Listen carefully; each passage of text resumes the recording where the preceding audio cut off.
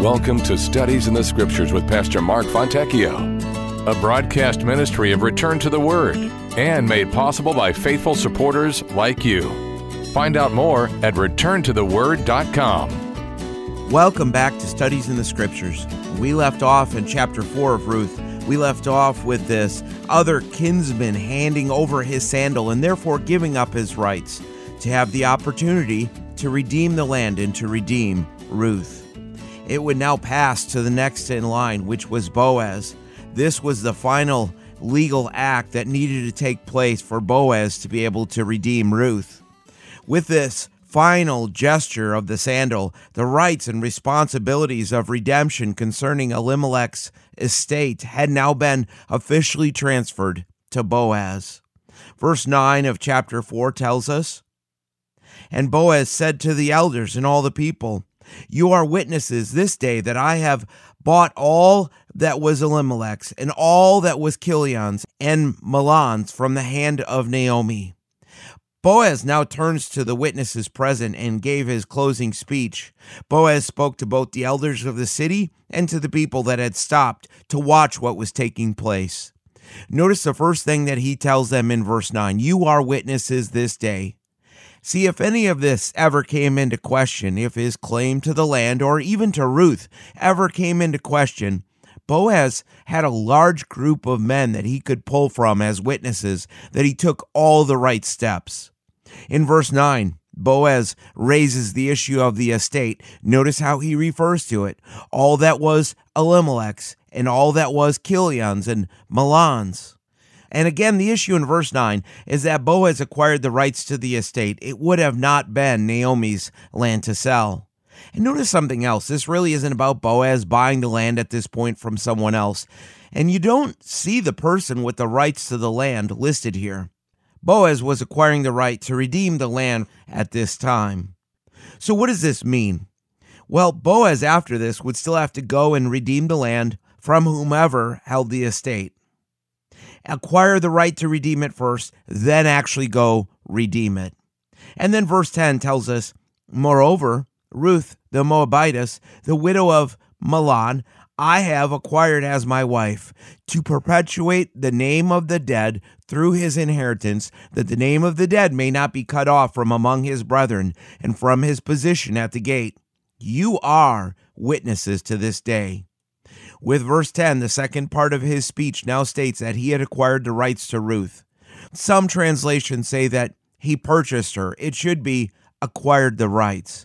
And some of the translations also leave the impression that at this point Ruth was now his wife, but there's no wedding here. This again is just about the rights. The issue was the right to redeem Ruth through the marriage.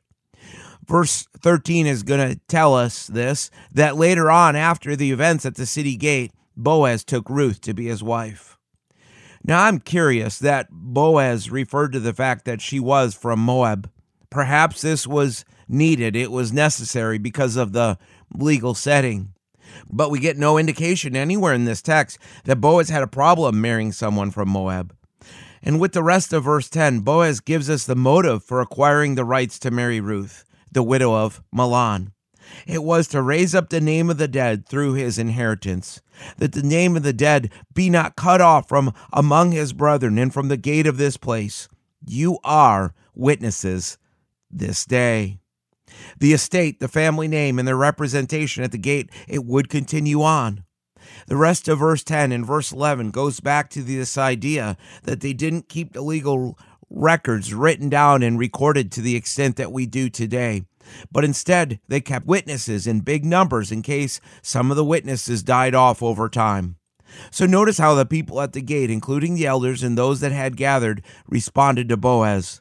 First, they agreed and reaffirmed what Boaz had said. They were witnesses of the events. Now notice how important this was. Boaz started his speech in verse 9 by telling the people they were witnesses. He ended his speech in verse 10 by telling them that they were witnesses that day. And then here it is again in verse 11. Verse 11 says, "And all the people who were at the gate and the elders said, 'We are witnesses. The Lord make the woman who is coming to your house like Rachel and Leah, the two who built the house of Israel. And may you prosper in Ephrathah and be famous in Bethlehem. There's another reason for the repetition. There is no actual word in Hebrew for the word yes. Some of our translations put it there. Some of them do translate to Hebrew in certain places to say yes, but they simply did not have a word that carried the exact meaning of yes. So what they would do was repeat what the person had said, indicating their agreement. The words, we are, these are italicized, indicating that they're not actually in the text. After Boaz had told the people in verse 10 that they were witnesses this day, since they had no exact word for yes, the people simply responded in a unified voice, witnesses, indicating their agreement that they were witnesses of these events. According to the legal tradition, they were done. The elders had fulfilled their obligations to witness what had taken place. But they didn't stop there. They continued on to give a statement of blessing upon Boaz. Notice with their first statement how they referred to Ruth. The Lord make the woman who is coming to your house. Now, this is based on the tradition they had of having the wedding party proceed to the home of the groom after the marriage ceremony, with the groom formally ushering the bride into his house.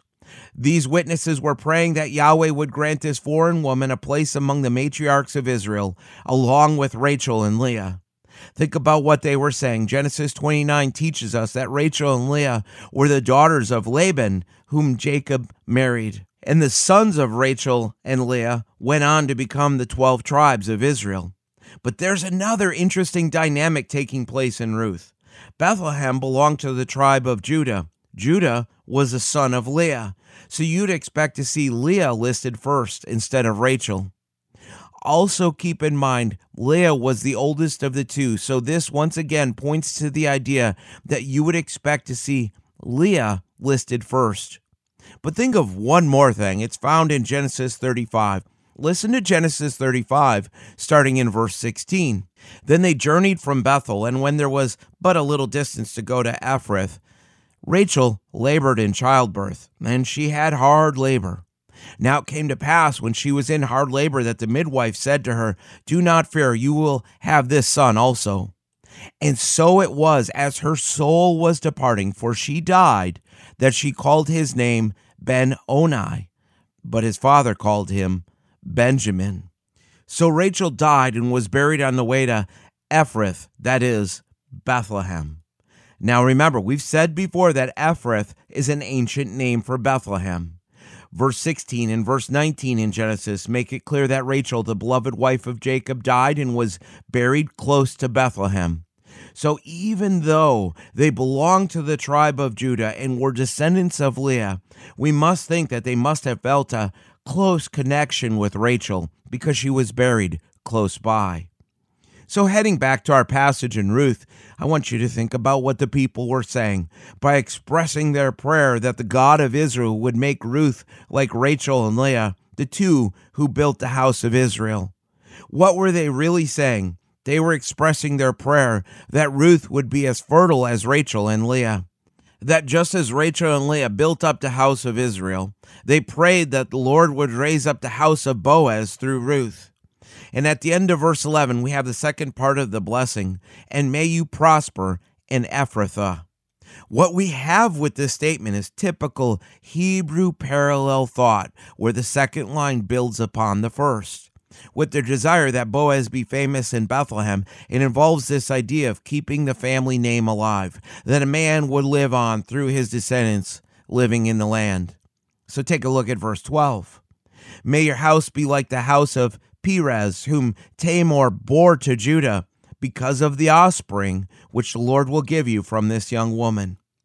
Here we have the third part of the blessing. This time we turn over to Genesis 38. We're going to pick up the high points of this passage, and this gets a little graphic as we go through this, but there's a greater point here. Try to think of why this is mentioned in Ruth as we work our way through this text. Genesis 38, starting with verse 6. It says, Then Judah took a wife of his firstborn, and her name was Tamar. But Judah's firstborn, was wicked in the sight of the Lord, and the Lord killed him.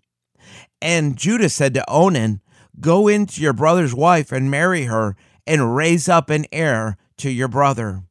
And before I read verse 9, allow me to just say, if you're wondering why things like this are recorded in the Word of God, what we're looking at is an honest and accurate account of God's dealings with men. And many times what we see in the Word of God is an honest record of the sins of men. Take a look at verse 9. But Onan knew that the heir would not be his, and it came to pass when he went into his brother's wife that he emitted on the ground, lest he should give an heir to his brother. And the thing which he did displeased the Lord, therefore he killed him also. Notice what happens in verse 11. This is a part of the key to understanding this passage. Then Judah said to Tamar, his daughter-in-law, remain a widow in your father's house till my son Shelah is grown. For he said, lest he also die like his brothers. And Tamar went and dwelt in her father's house. So here we have this agreement that Tamar would wait for Judah's son Shelah to become of age. But at the end of verse 14, we learn that Shelah had become full of age, Shelah had grown up, and Shelah had not married Tamar as advertised. Well, you probably remember what happened. Tamar covered her face and pretended to be a harlot. Judah had physical relations with her, not knowing that this was his daughter-in-law. Verse 18 informs us she conceived by him. And then we skip down to verse 24 where it says, and it came to pass about 3 months after that Judah was told, saying, Tamar, your daughter-in-law, has played the harlot. Furthermore, she is with child by harlotry. So Judah said, bring her out and let her be burned. Notice the hypocritical double standard on the part of Judah. He was ready to have her burned. In verses 25 and 26, Judah is confronted with his sin, but take a look at what happens starting with verse 27. Now it came to pass at the time for giving birth that, behold, twins were in her womb. And so it was when she was giving birth that the one put out his hand, and the midwife took a scarlet thread and bound it on his hand, saying, this one came out first. Then it happened, as he drew back his hand, that his brother came out unexpectedly, and she said, how did you break through? This breach be upon you. Therefore his name was called Perez. Afterward his brother came out, who had the scarlet thread on his hand, and his name was called Zerah. Perez literally means breach or pushing through. Think about Perez for a minute. He was the first of 2 twins, born of prostitution with Tamar and her father-in-law Judah. But yet, Perez would be a part of the messianic line, which we see at the end of chapter 4 of Ruth and in Matthew chapter 1. So let's put all this together and ask the question, why did the people of the city of Bethlehem bring up the house of Perez in relation to Boaz and Ruth? And the answer is because if you take the time to look at later on at Genesis 46 and verse 12 and Numbers chapter 26 verse 20, the 2 twins born to Tamar, which was Perez and Zerah, along with Judah's son Shelah that had been promised to Tamar, these 3 became the ancestors of the tribe of Judah. And I believe the reason Perez is mentioned in Ruth 4 is because Perez was the ancestor of Boaz, and Perez was the ancestor of the clan that Boaz came from, living in and around Bethlehem. This is part of the point that we will get to in Ruth chapter 4. At the very end of the book, where we see that starting in verse 18, the genealogy of Perez is traced to Boaz. See, the comparison is that Tamar was a widow, just as Ruth was a widow. Ruth and Tamar were both from a foreign land, and both had married into Israel. In both cases, the husbands were older than the wives, and even though the situation with Judah was not exactly God's perfect plan, Tamar did give birth to their ancestors. So the thought in verse 12 is that the people were expressing their prayer that Ruth would give Boaz a son, so that Boaz could live on through his descendants, just as Judah had lived on through all the descendants of Judah living in the land. Chapter 4 makes it clear that it started out with 10 elders of the city gathered together to witness, but more people gathered around to watch the events unfold. And what struck me as I studied through this was that little did these people know of the great outcome that would happen through Boaz. They simply could not have imagined how God would use this family line to establish a name and a house far greater than that of Perez. God would use the family line of Boaz to bring about the house of King David. Verse 13 moves the story along. Verse 13 and 14 teach, "So Boaz took Ruth, and she became his wife, and when he went into her, the Lord gave her conception, and she bore a son. Then the woman said to Naomi, 'Blessed be the Lord, who has not left you this day without a close relative, and may his name be famous in Israel.'" Now that Boaz had the right to marry Ruth because the other kinsman redeemer had given up his rights, we see in verse 13 that Ruth and Boaz were married. The Lord gave her conception, and she bore a son. According to their custom, it was a man's responsibility to establish his household. This is part of the reason that we see the wording in verse 13 mention that Boaz took Ruth and she became his wife. I think the other part of it was that this was part of their custom with the marriage ritual, that a man would take his wife to his house as part of the marriage ritual. Think about how this changed things for Ruth. At first, she was just seen as a poor woman from Moab, but now she was the wife of Boaz, a man that was well respected in the land. This is an important statement in verse 13 that the Lord gave her conception.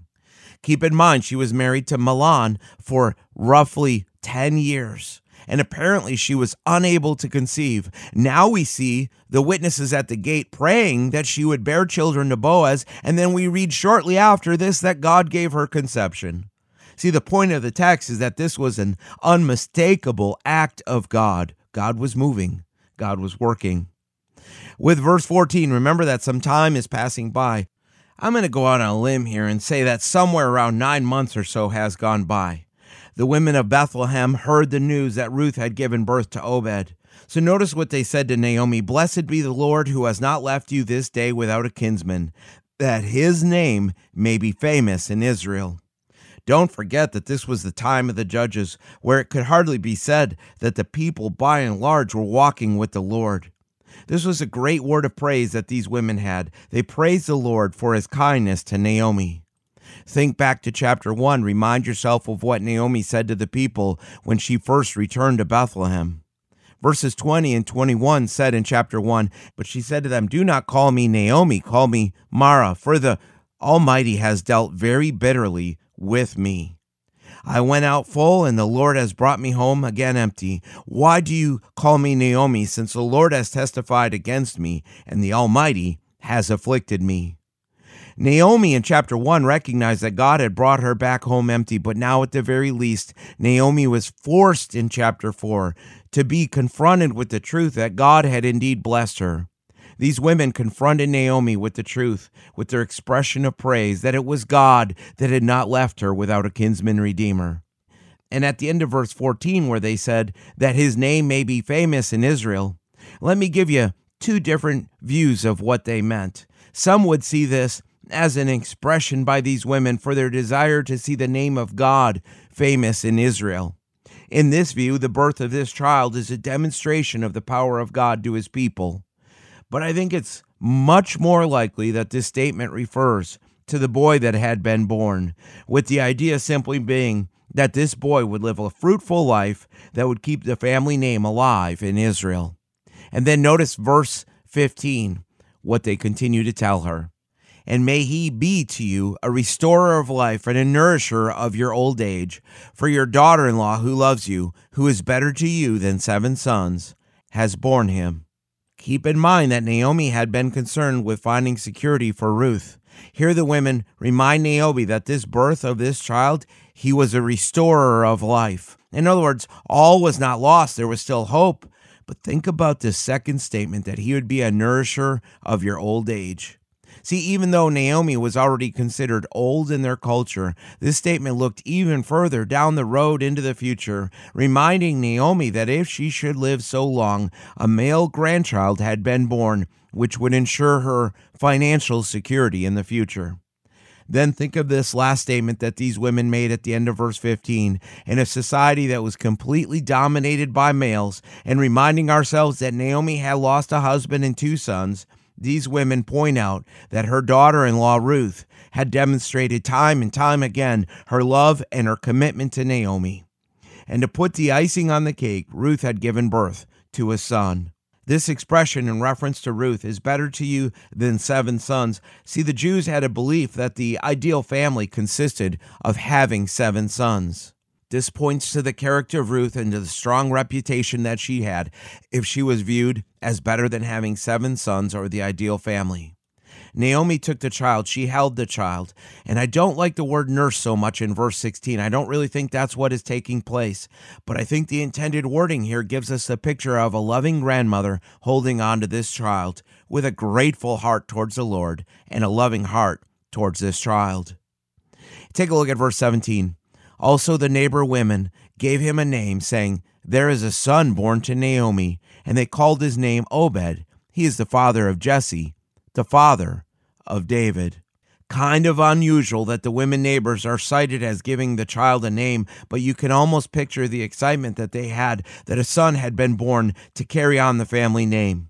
It's also kind of interesting to me how this book ends. Instead of reading any further accounts of Ruth, of Naomi, or even of this child, the Bible records clearly for us that the importance of this was more than just the immediate situation in the days of Ruth, by pointing out to us Obed was the father of Jesse, who was the father of David. See, the book of Ruth, it closes with a genealogy. Keep in mind that genealogies were a short and efficient way of writing history. Here the purpose is to show us the lineage from Perez down to Boaz down to David. And this same genealogy can be found in 1 Chronicles chapter 2. It can also be found in both Luke chapter 3 and in Matthew chapter 1 in the genealogy of Jesus Christ.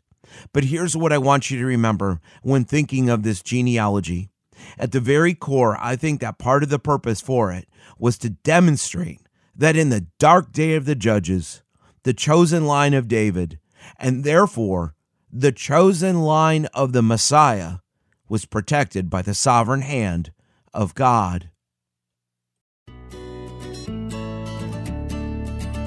Return to the Word Ministries is committed to teaching the full counsel of God's Word and the gospel of Jesus Christ. For more about our ministry, please visit returntotheword.com. Return to the Word is a faith ministry. This means we freely distribute the teaching of the Word of God over the air and online. We do this without charge. If you feel led to support the ministry with a donation to help cover these costs, you may do so on our website, returntotheword.com, or by mailing a donation to Return to the Word, P.O. Box 879259, Wasilla, Alaska 99687. Thanks for listening, and we pray that the Word of God will be a lamp unto your feet and a light unto your path.